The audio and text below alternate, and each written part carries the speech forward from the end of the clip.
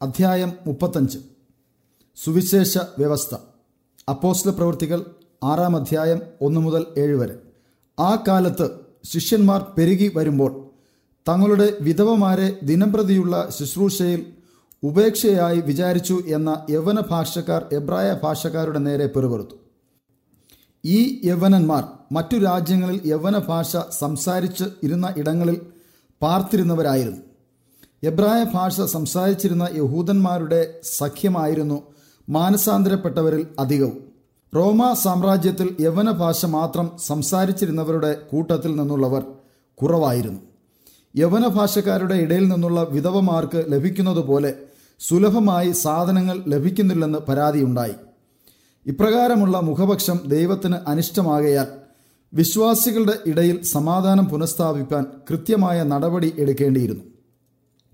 സാധു സംരക്ഷണവും അതുപോലെയുള്ള മറ്റു കർത്തവ്യങ്ങളിൽ നിന്നും അപ്പോസ്തലന്മാരെ ഒഴിവാക്കിയാൽ അവർക്ക് മുഴുവൻ സമയവും ക്രിസ്തുവിനെ പ്രസംഗിക്കാമെന്ന് പരിശുദ്ധാത്മാവ് ഒരു മാർഗനിർദ്ദേശം നൽകി. പന്തീരുവർ ശിഷ്യന്മാരുടെ കൂട്ടത്തെ വിളിച്ചു വരുത്തി. ഞങ്ങൾ ദൈവവചനം ഉപേക്ഷിച്ച് മേശകളിൽ ശുശ്രൂഷിക്കുന്നത് യോഗ്യമല്ല. ആകയാൽ സഹോദരന്മാരെ, ആത്മാവും ജ്ഞാനവും നിറഞ്ഞ നല്ല സാക്ഷ്യമുള്ള 7 പുരുഷന്മാരെ നിങ്ങളിൽ തന്നെ തിരഞ്ഞുകൊള്ളുവിൻ. അവരെ ഈ വേലയ്ക്കാക്കാം. ഞങ്ങളോ പ്രാർത്ഥനയിലും വചന ശുശ്രൂഷയിലും ഉറ്റിരിക്കും എന്ന് പറഞ്ഞു. സഭയുടെ ഔദ്യോഗിക കാര്യങ്ങൾ നോക്കി നടത്താൻ വിശ്വാസവും പരിജ്ഞാനവും ദൈവാത്മാവും നിറഞ്ഞവരായി 7 പുരുഷന്മാരെ തിരഞ്ഞെടുത്തു. സ്തേഫാനോസിനെയാണ് ആദ്യം തിരഞ്ഞെടുത്തത്. അവൻ യഹൂദനായി ജനിച്ചുവെങ്കിലും യവന ഭാഷ സംസാരിക്കുന്നവനും യവനന്മാരുടെ ആചാര്യമര്യാദകൾ ശരിക്കും പരിചയമുള്ളവനും ആയിരുന്നു. അനാഥർക്കും വിധവമാർക്കും സാധുക്കൾക്കുമായിട്ടുള്ള വിഹിതം എത്തിച്ചു കൊടുക്കുന്നത് നേതൃത്വം വഹിക്കുവാൻ അവൻ ഉത്തരവാദിത്വമായി പരിഗണിക്കപ്പെട്ടു. ഈ തിരഞ്ഞെടുപ്പ് എല്ലാവർക്കും ഇഷ്ടമാവുകയും എല്ലാ അതൃപ്തിയും മുറുപുറുപ്പും ഇല്ലാതാവുകയും ചെയ്തു. ഇങ്ങനെ തിരഞ്ഞെടുക്കപ്പെട്ട 7 പേരെയും അവരുടെ മേൽ കൈവച്ച് പ്രാർത്ഥിച്ചു അവരുടെ വേലയ്ക്കായി വേർതിരിച്ചു. ഇങ്ങനെ അഭിഷേകം ചെയ്യപ്പെട്ടവർ വിശ്വാസം പഠിപ്പിക്കുന്നതിൽ നിന്നും ഒഴിവാക്കപ്പെട്ടില്ല. നേരെ മറിച്ച് ഇപ്രകാരം അവരെക്കുറിച്ച് രേഖപ്പെടുത്തിയിരിക്കുന്നു: വിശ്വാസവും ശക്തിയും നിറഞ്ഞ സ്തേഫാനോസ് ജനങ്ങളുടെ ഇടയിൽ വലിയ അത്ഭുതങ്ങളും അടയാളങ്ങളും പ്രവർത്തിച്ചു. അവർ സത്യം പഠിപ്പിപ്പാൻ പൂർണ്ണ യോഗ്യരാണ്.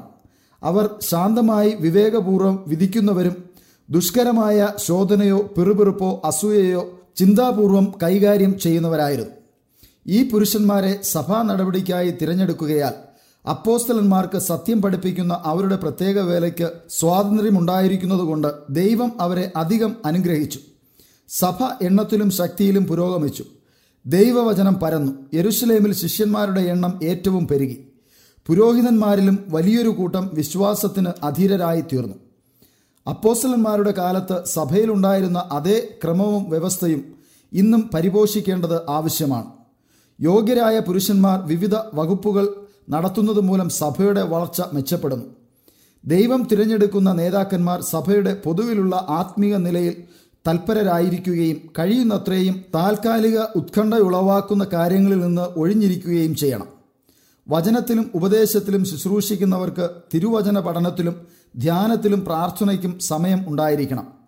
വിവിധ മനോഭാവത്തിലുള്ള സഭാംഗങ്ങൾ ഒന്നിച്ചു കൂടുമ്പോൾ ലഘുവായ സഭാകാര്യങ്ങൾ നടത്തുന്നതിൻ്റെ വിശദാംശങ്ങളിൽ ഇടപെട്ടാൽ അവരുടെ വ്യക്തമായ വിവേചന ശക്തി മങ്ങുന്നു. ലൗകിക സ്വഭാവമുള്ള കാര്യങ്ങൾ ശരിയായ ഉദ്യോഗസ്ഥരുടെ മുൻപിൽ കൊണ്ടുവരികയും അവർ വേണ്ട ക്രമീകരണങ്ങൾ നടത്തുകയും ചെയ്യട്ടെ. എന്നാൽ അവ പ്രയാസമേറിയതും അവർക്ക് ചിന്താക്കുഴപ്പം ഉണ്ടാക്കുന്നതുമാണെങ്കിൽ സഭയ്ക്ക് നേതൃത്വം നൽകുന്ന സഭാ കമ്മിറ്റിയിൽ കൊണ്ടുവരണം.